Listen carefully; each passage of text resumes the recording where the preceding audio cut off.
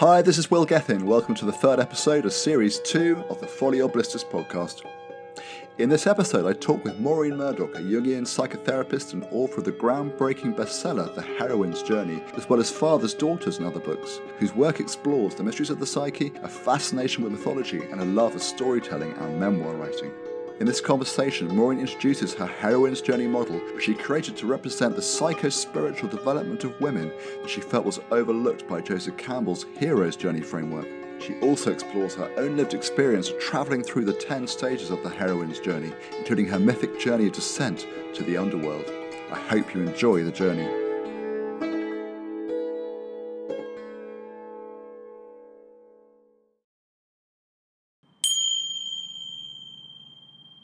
Good morning, Maureen.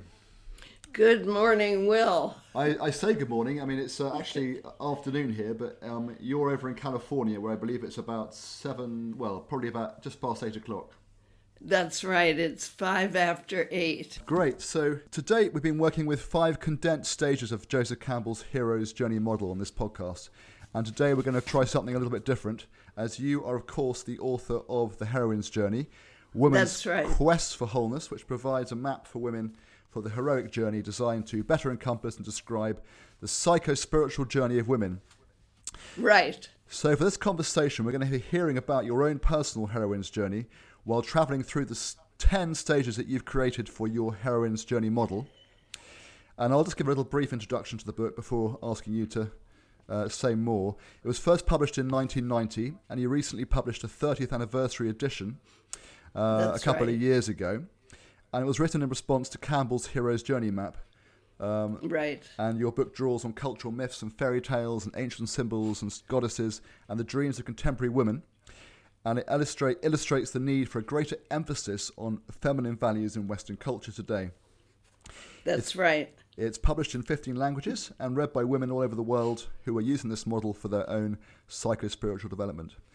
So, Maureen, do you want to start by explaining how this book and your Heroine's Journey model came about? And perhaps you could then give me a quick introduction to the stages of the journey. Sure. Thank you. Thank you. Yeah, thank you, Will, for inviting me on your podcast.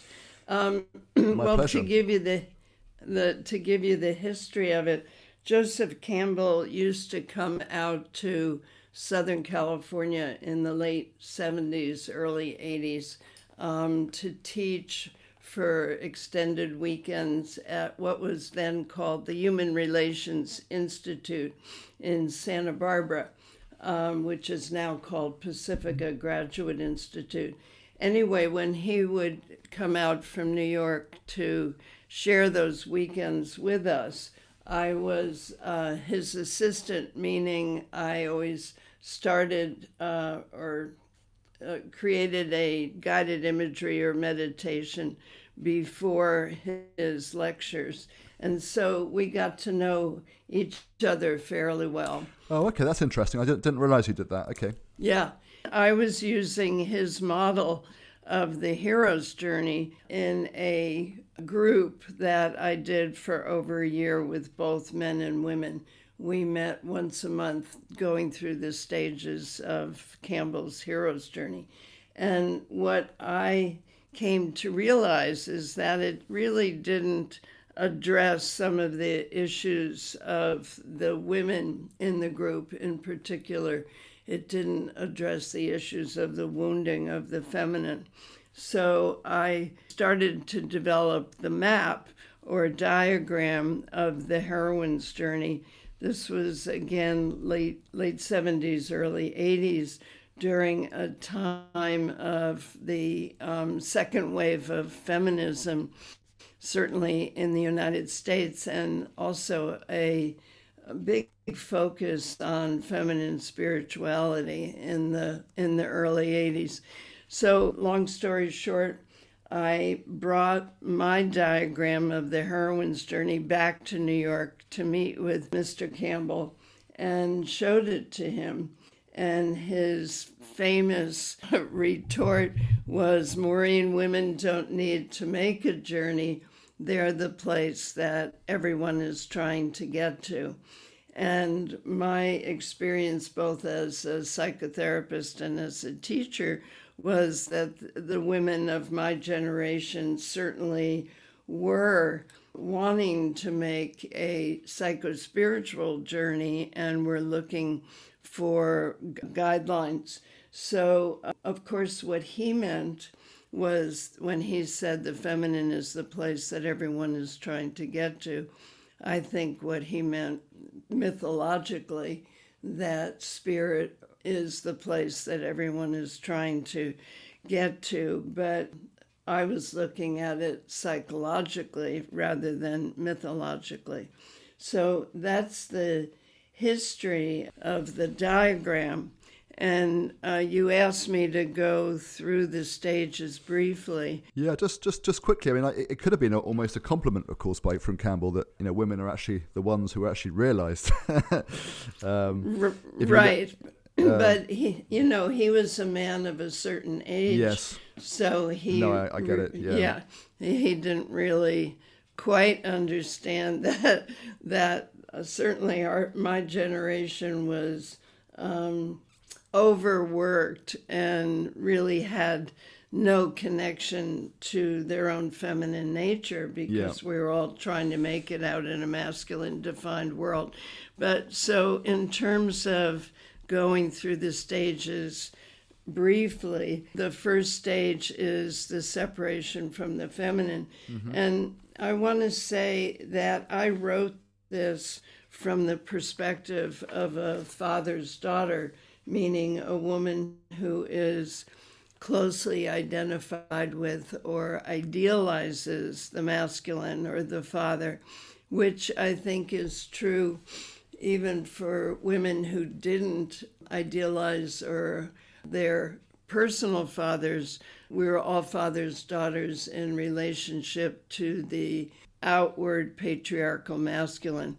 So the first stage is the separation from the feminine, which often occurs on a personal level if her daughter sees her mother as emotionally controlling, angry, illogical, passive, vulnerable, self-loathing, self-denigrating, and powerless, as some mothers of previous generations were, who had no choice about career or childbearing or child rearing, and often felt lonely and abandoned by their husbands. And if the feminine is seen as negative, then lots of times the young girl will separate from those very positive aspects of the feminine to get ahead. Second stage is the identification. Just one quick question. Sure. Does the fact that the heroine's journey involves this separation from the feminine or rejection of the feminine mean that for a woman to find it relevant and useful as a map, they need to have had that relationship with their mother that was perhaps negative and rejecting of their mother and the feminine, and a close or a relationship with their father where they're very influenced by their father as a father's daughter? Would that be necessary for the journey or not? No, definitely not, because as I mentioned, the feminine in the culture has oftentimes been denigrated. So a lot of girls want to identify more with the masculine culture to get ahead. Yes. So, but it's particularly true, I think, probably more so 30 years ago than it is true now, because the mothers of my generation, this was after World War II, who had worked out in the world during the war and then were basically forced into the home in the 50s and 60s, they lost their sense of power and oftentimes felt quite invisible. So I think when the feminine is equated with invisibility, the same issue occurs whether you've had a positive or negative relationship with the mother. Yeah. So the second stage is the identification with the masculine, but it's not necessarily one's inner masculinity. It's the outer patriarchal masculine whose driving force is power. And I can say more about that later if you like, but if the young girl sees men in the male world as adult, she becomes identified with the inner masculine voice, whether that voice is the voice of her father, God the Father, or the patriarchal culture. And if you look at myths like the myth of Demeter and Persephone, even when Persephone was abducted into the underworld, she called out to her father, Father Zeus, who had not raised her. She was raised by her mother as a single mother, but there is that archetypal calling out to the father for protection and for provision. Okay. The next stage is finding the road of trials. And here what I was talking about was in the outer world, the task is on ego development, going through the hoops to achieve goals, whether those are academic, corporate, artistic, athletic, financial, relationship-oriented, etc. But the inner world was really looking at certain myths in our culture, the myth of dependency, the myth of female inferiority, and the myth of romantic love, and taking a deep look at those, which I can elaborate on if you like later. Okay. What happens here is the next stage, the awakening to feelings of spiritual aridity, where the young girl feels like, okay, I did everything I was supposed to do. I jumped through all those hoops. Why don't I feel better? Why don't I feel a sense of satisfaction? And I think, this is not limited at all to girls. I think it's very true for males as well. We go through all of these different goals to achieve and to fit in the outer world. And then maybe what we've achieved doesn't really fit who we are, but we didn't stop long enough to find out what it was that would really feed our soul. So this stage, there's often a sense of loss. The next stage is the initiation and descent to the goddess. And here, this is when people, men and women, often go through a sense of disillusion. And the task here, in a sense, is to reclaim the discarded or repressed parts of oneself that were split off in the original separation from the feminine.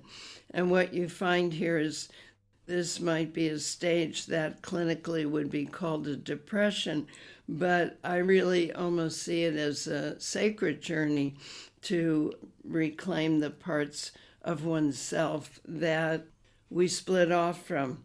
And I see it as a period of creative waiting through the age of despair for gestation to occur, which will lead us to the birth of a new consciousness on a higher level. The next stage is the urgent yearning to reconnect with the feminine. And I think particularly for women, it's a period of redefining for oneself. Who am I as a woman? Beginning to listen to one's own intuition, to one's yearning for creativity, and maybe a yearning to reclaim connection to body, to sexuality. The next stage is healing the mother-daughter split. And what I meant here was to grow an internal mother, to become a good mother to oneself if there has been a separation from one's own mother or daughter, really grieving that separation, seeing if it's possible to heal it and move on. healing the wounded masculine is the next stage. And in that stage, I think it's really important, particularly for women, to take back the unrelated or wounded aspects of the masculine that we've projected onto the men in our life, and identifying for ourselves what are the unrelated or wounded aspects of our own nature. And what I mean by that, like for myself, I have had a very strong internal driver because I had a father who, as the head of an ad agency, kind of worked around the clock. So I've really had to look at what propels me, and it is this driver that never lets me stop. That's not his fault. That's what I've integrated. Yep. And this stage also is about developing a positive aspect of the masculine. In other words, one of the positive aspects of the masculine is taking an image and really actualizing it. The masculine is like the bridge to help one take a dream or an image and then actualize it in three-dimensionality. The last stage is the integration of masculine and feminine. And I would say this is, one of the most difficult stages to get to, or not to get to, but to really work on how do I balance my life? How do I bring a balance to my internal life as well as my external life? And I think that that's something that we're doing throughout our lives. So anyway, that's a very quick rundown. Brilliant. Thank you, Maureen. I wonder actually, Sure. we end on the integration of masculine and feminine, but I just wondered before we start the journey for real, so to speak, whether it might be helpful just to clarify what you mean by the terms feminine and masculine, because I know there's a sort of wider archetypal meaning to these terms than some people may be aware of. So in the context of the heroine's journey, what do we mean by feminine and masculine? Well, I did not mean just related to gender. Yeah. I meant that the feminine was about collaboration, creativity, curiosity, caring. And the masculine, in a sense, was more dynamic in terms of getting things done, competition, qualities like that. Yeah, So yeah. looking at those qualities across a continuum within all people. And sometimes what happens is that they get out of balance and they get distorted. So caretaking might become smothering. Competitive might be disregarding other people. So really looking at these qualities in balance and then looking at these qualities out of balance. Okay, thank you. And yeah, you mentioned that the journey is also, while it's called the heroine's journey, it does actually apply to certain men or some men. I wonder what sort of quantity or portion of men have found this model useful? Well, in terms of proportion, I have no idea, but I'm always surprised and gratified when I'm giving a lecture or a reading. The men in the audience will raise their hand and say, this is exactly the same parts of the journey that I've had to deal with.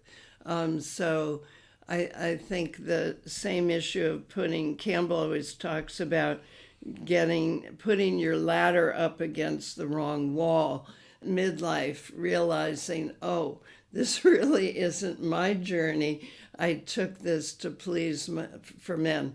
I took this to please either my father or my mother, and this does not feed my soul. So I would say in particular, that very first part of the journey, that where I hear from men and where men come into therapy, as well as women, is that stage of awakening to feeling of spiritual aridity and death and saying, okay, I did everything I was supposed to do. I became the lawyer, I became the doctor, but I've lost a connection to myself. So when you say what percentage... Well, I don't exactly. I just wondered, like, whether it's just the occasional man or whether it's actually a lot of men resonate with this model. Oh, I would say a lot of men do. Yeah. I mean, I can certainly relate to that sense of, working in London in PR agencies in my sort of 20s, and, that busyness of really sort of pushing oneself and burning out, and then realizing, gosh, what's my soul calling for, and then deciding I needed to sort of leave that world for a while and go off and search for myself and go on a bit of a spiritual journey and get more connected to find out who I was, and that whole process, and being quite a sensitive person who would perhaps block some of that sensitivity deliberately with sort of alcohol and recreational drugs, and need to sort of unmask that and sort of actually get in touch with it again, and and find someone that is perhaps more feminine qualities we associate with the feminine, like intuition and creativity, and get in touch with that. So I very much relate to that. Yeah, and your word mask is so important, because we wear these masks so that we can fit in and achieve in the outer world, and then inside there's that little boy or little girl that's saying, well, what happened to me? And I see that oftentimes in therapy, that a woman will come in and say, I was so connected to nature and so connected to my body and so connected to my creativity until about age 9. And then my whole focus became on achievement, and I lost that part of myself. So I think that happens for both men and women. Yeah. Hi, this is Will here again. That bell was just to alert you that we're going to take a quick break so I can tell you about the different ways to listen to and engage with this podcast. I really hope you're enjoying this episode. For Series 2, I'm releasing episodes monthly on Wednesdays on Apple Podcasts, Spotify, YouTube, and all major podcast channels where you also can subscribe. Any ratings and reviews on Apple Podcasts would be greatly appreciated, as they really help to let others know about Folly or Blisters. And don't forget, we're spelling blisters with a double S on the bliss. To find out more about this podcast and the hero's journey, please head to my website, consciousfrontiers.com, where you can sign up to the monthly newsletter for news and updates and follow our social channels. Thanks for listening, and now let's get back to the journey.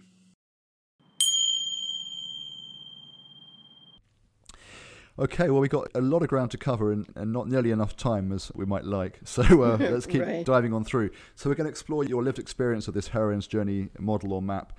And are we going to explore a specific heroine's journey cycle from your life, or are you going to illustrate the stages with examples from different journeys that you've had? Well, it's interesting. You asked me to look at my own life in terms of the cycles. Yeah.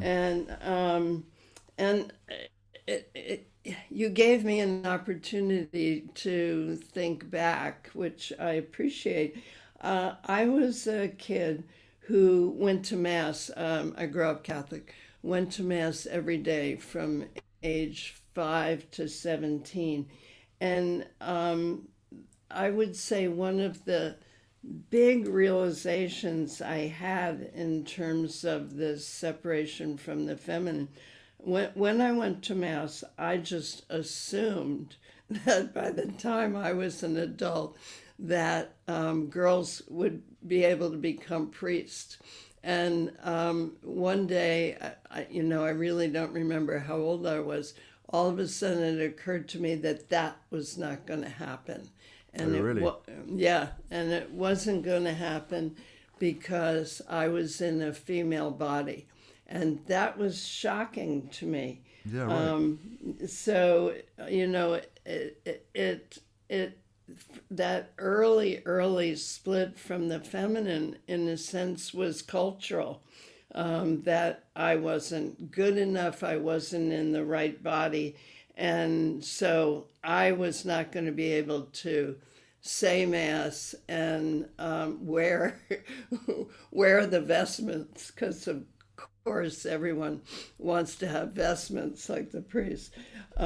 The other thing on a personal level was that I had a mother who was very rigid, very perfectionistic, had an alcohol issue, and was very angry and abusive. And so I didn't want to be anything like her. No. So there was that separation there. I might just sort of put a banner heading up, because I don't think we actually officially said that we have started stage 1, which is separation from the feminine. So yeah, just to put that in a banner context. Thank you.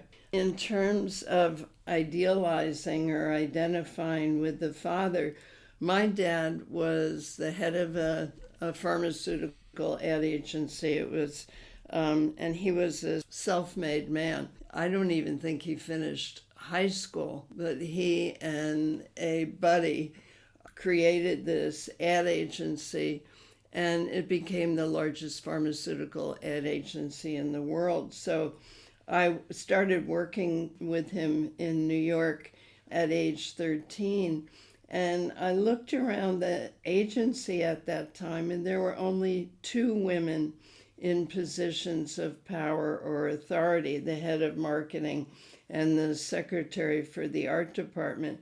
And I think at that point, as an adolescent, I made a decision that I was going to achieve. So I got a scholarship to college, eventually got a scholarship to graduate school.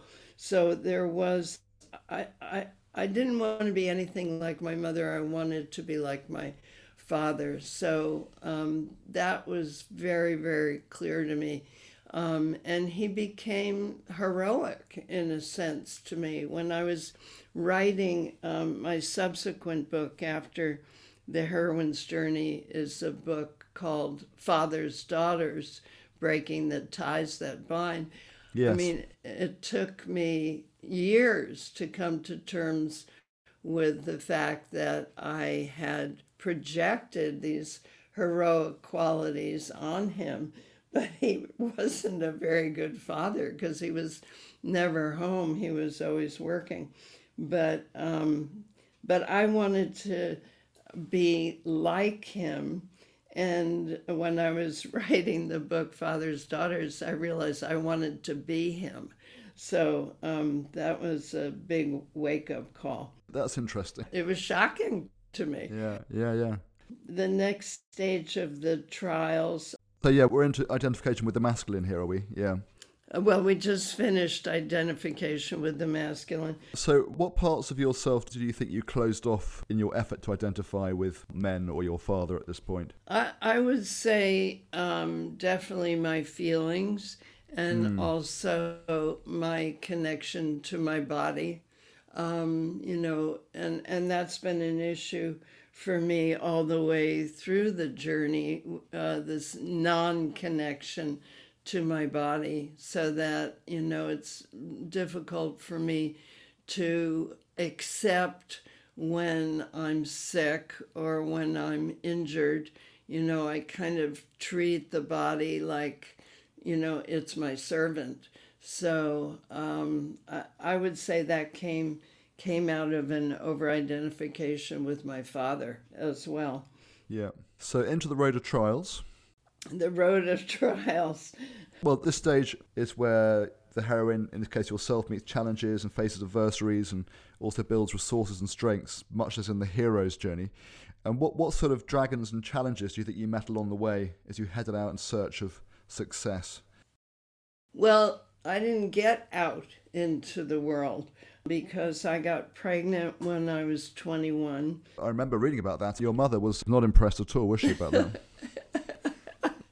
No, my mother was so upset that I came home pregnant out of wedlock that she would not allow me to get married. We lived in New Jersey.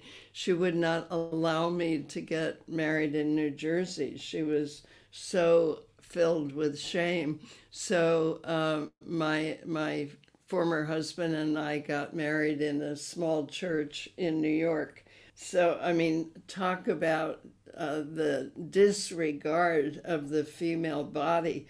I mean, she expressed her abhorrence of sexuality by saying, okay, you can't get married in the local church. She actually asked the local priest to exorcise me. That's right. Yeah. Yeah, That's pretty yeah. extreme. It was extreme. Luckily, he said no. So, Yes, thank God. yeah, exactly. But the other thing about the trials that I write about is this myth about inferiority or deficit thinking, that just being born in a female body is not good enough.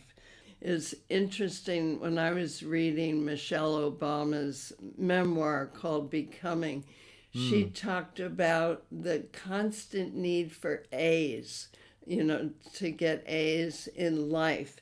And I think for a lot of women, that's how we feel. We're always trying to catch up. If I get an A, maybe I'll be equal to, or I'll be enough. So I think I was certainly going through those feelings. And in terms of the myth of romantic love, women have been trained to put the male first. So I had gotten a full fellowship to the University of Virginia to go to for graduate school, but my husband-to-be did not get into University of Virginia. So instead, we went to University of Pennsylvania, where he did get in.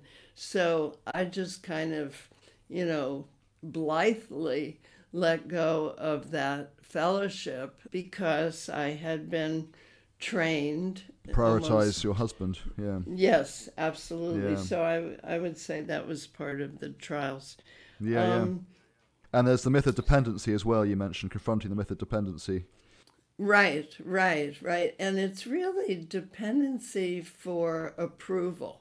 I think probably women more than men have a difficult time feeling satisfied with their own achievements. So, it's like we're always looking for more approval.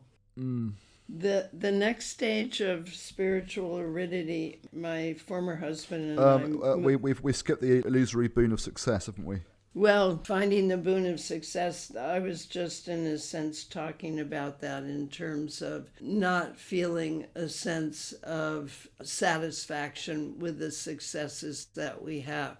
Even for me, disregarding the fellowship to University of Virginia was like, oh, okay, I achieved this. But since I have to support my husband, I'll just let that go. Yeah. Okay, so let's go into the next one, yeah. Awakening to feelings of spiritual aridity.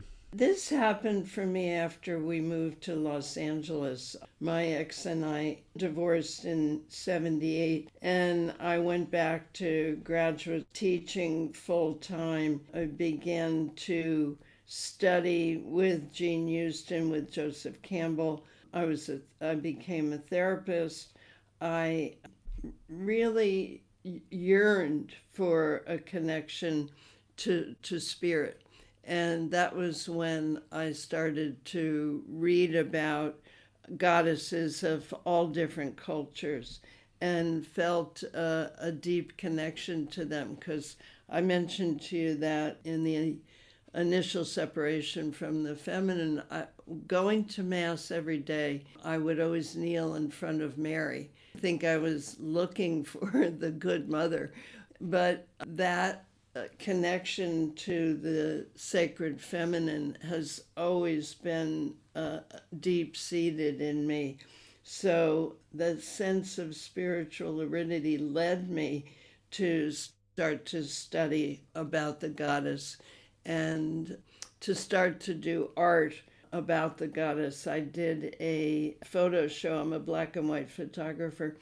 I did a photo show called Changing Woman, Contemporary Faces of the Goddess, where I was interviewing and photographing women who really felt like their life and their work was in service of feminine spirituality. And some of those images are on my website. Great. The next phase, the initiation and descent to the goddess. I had a severe concussion in 1994. I had a bad fall, and I would say during that time I went through a real descent. Starting to connect with the feelings that I had split off from early on, the anger, the disconnection to my body, a real sense of rage, really, and sadness and loss and exhaustion, just total exhaustion. I was at this point a single mother, and so raising my kids as well as working full time and writing, because at that time I was writing Father's Daughters. I was totally disconnected from my body. It took me over a year to heal from that concussion and to, in a sense, put myself back together again. And I was also at that time doing workshops on the heroine's journey. I was really privileged to do workshops all over in New York, in Amsterdam, in Barcelona, in Ireland, in Chicago, in Minneapolis, in Santa Fe, Taos, and Abiquiu, Mexico City, Bali. Anyway, I was taking this work out on the road, but oftentimes just feeling exhausted. I just came back from doing a heroine's journey workshop with 55 women in Santa Fe, and it's the first time I've done something like this in the last couple of years because of COVID. And I just, this kind of bleeds into the urgent yearning to reconnect with the feminine. What I noticed was these women were so excited to be together, to be with other women, to share this journey. I was very, very touched by that. But I think that for so many of us, there is that deep, deep yearning to reconnect with our feminine nature. So the next stage is the healing. I'm jumping ahead, Will, because I'm aware of the time. Yeah, absolutely, I am too. I sort of wanted to ask my usual questions, but I'm sort of realizing that if I do, we're not going to make it through. So I'll let you carry on for a moment. Okay, I can do this very briefly. And you asked me whether there was any healing with my own mother. And this phase of healing the mother-daughter split, as I mentioned before, is very much about becoming a good mother to yourself. I think you mentioned in the book that you hadn't healed that split. Right. And I wondered 30 years later whether you actually managed to do that. Yes. Yeah. Thank you for that question. It really came at my mother's death. I think as, the little girl inside me always wanted my mother to apologize for the way that she treated myself and my sister. And at her deathbed, I was looking at her. First of all, she had Alzheimer's, so she wasn't completely, she wasn't cognizant. But I found myself saying, Mom, I'm so sorry we had such a difficult relationship. And I was shocked. I was shocked that those words came out of my mouth because the little girl inside me wanted her to say, I'm sorry.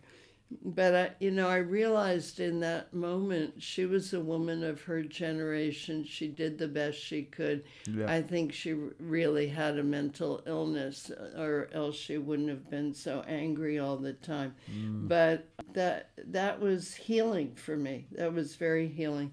The other thing I think that's healing for so many women is having children and having grandchildren. and being able to mother them in ways that we weren't mothered.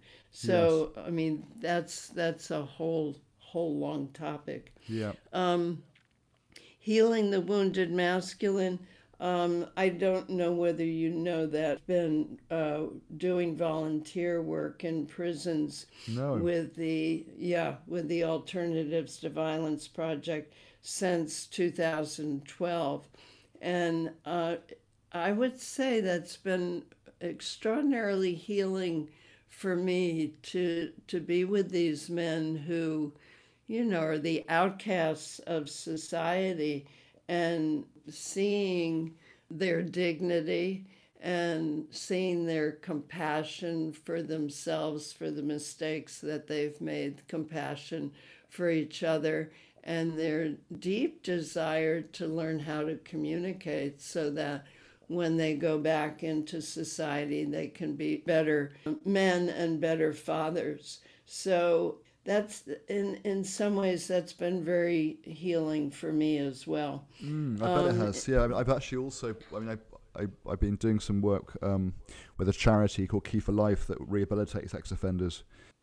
Oh, and okay. helps them to turn their lives around and get them back into work and so on. It's been fascinating, and it's always so interesting to hear these men's stories and see how they can really turn everything around. It's incredible. There's actually a book called The Outlaw's Journey. Have you come across The Outlaw's Journey?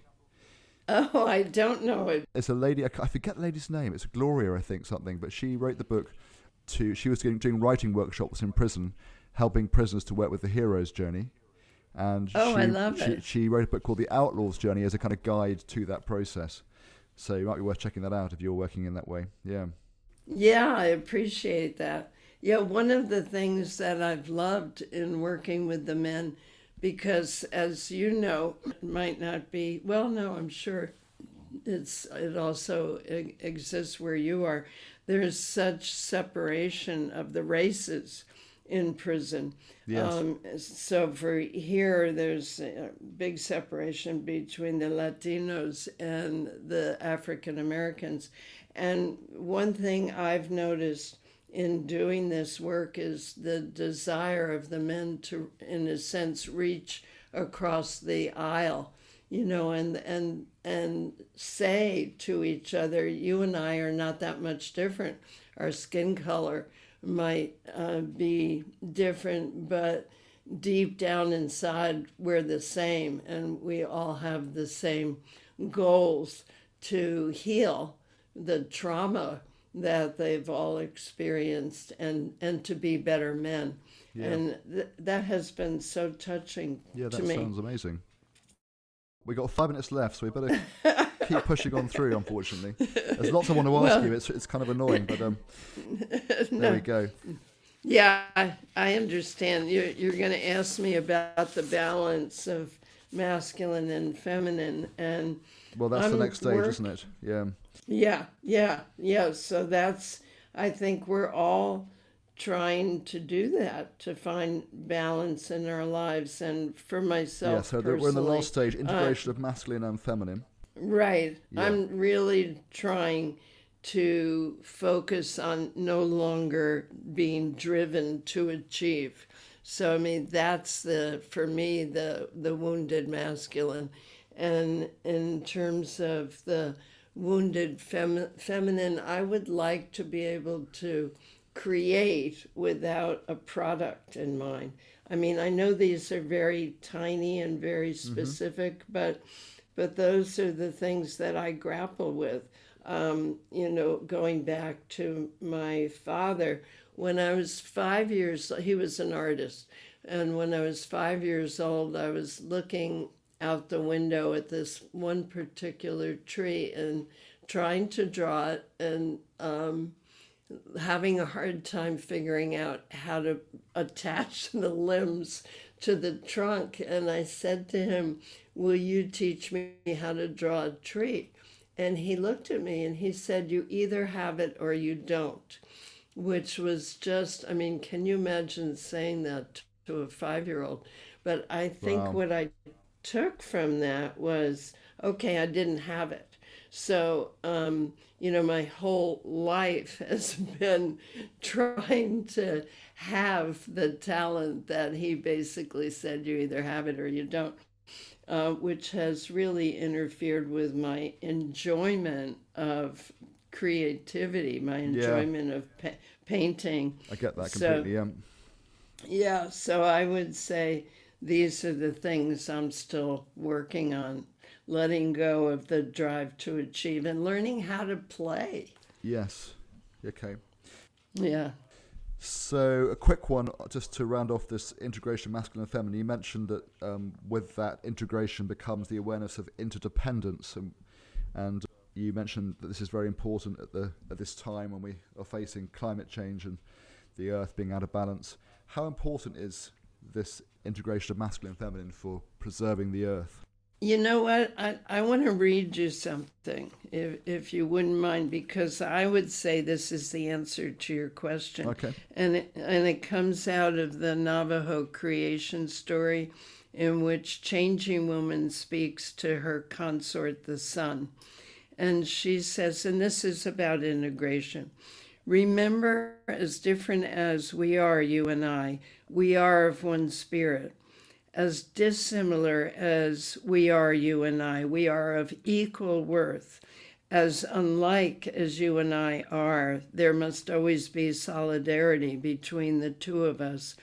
Unlike each other as you and I are, there can be no harmony in the universe as long as there is no harmony between us. If there is to be such harmony, my requests must matter to you. My needs are as important to me as yours are to you. My whims count as much as yours do. My fidelity to you is measured by your loyalty to me. My response to your needs is to reflect the way you respond to mine. There is to be nothing more coming from me to you than there is from you to me. There is to be nothing less.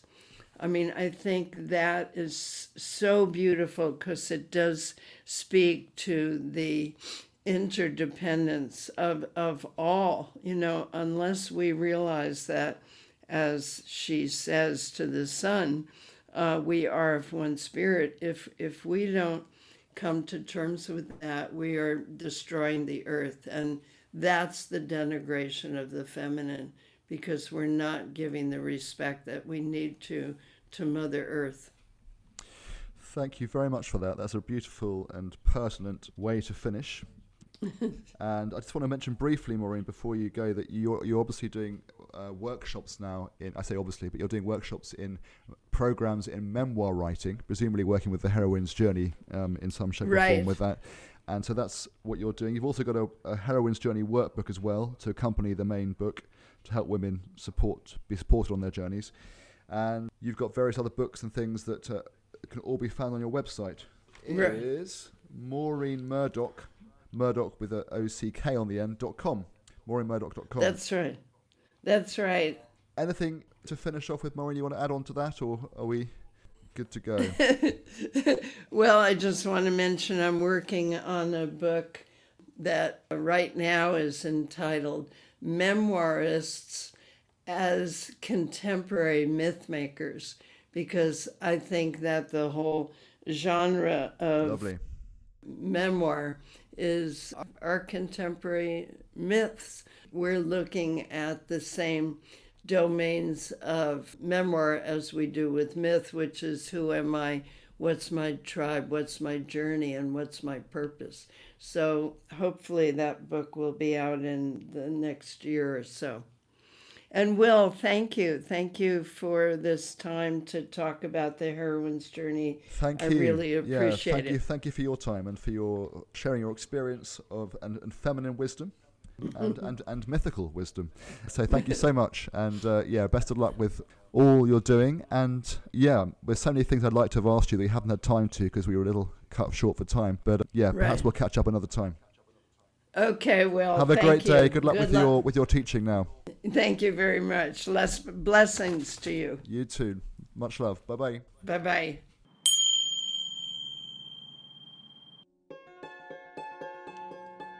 Thank you for listening to this episode of Folly or Blisters, produced in association with Conscious Frontiers. I'd like to say a big, heartfelt thank you to Isaac Nichols for editing this podcast series, to Michael Tyack for the music, and to our wonderful partners, which include the trailblazing New Consciousness magazines, Resurgence and Ecologist, and Kindred Spirit, the UK's Frontier Restorative Festival, Medicine Festival, and here in Glastonbury, the vibrant Redbrick Community Enterprise Hub, and also GFM Radio, who've kindly lent us their recording studios. Finally, if you have any friends or family who you think would enjoy and benefit from this podcast, please do spread the word and send positive ripples out into the world. Thanks a million.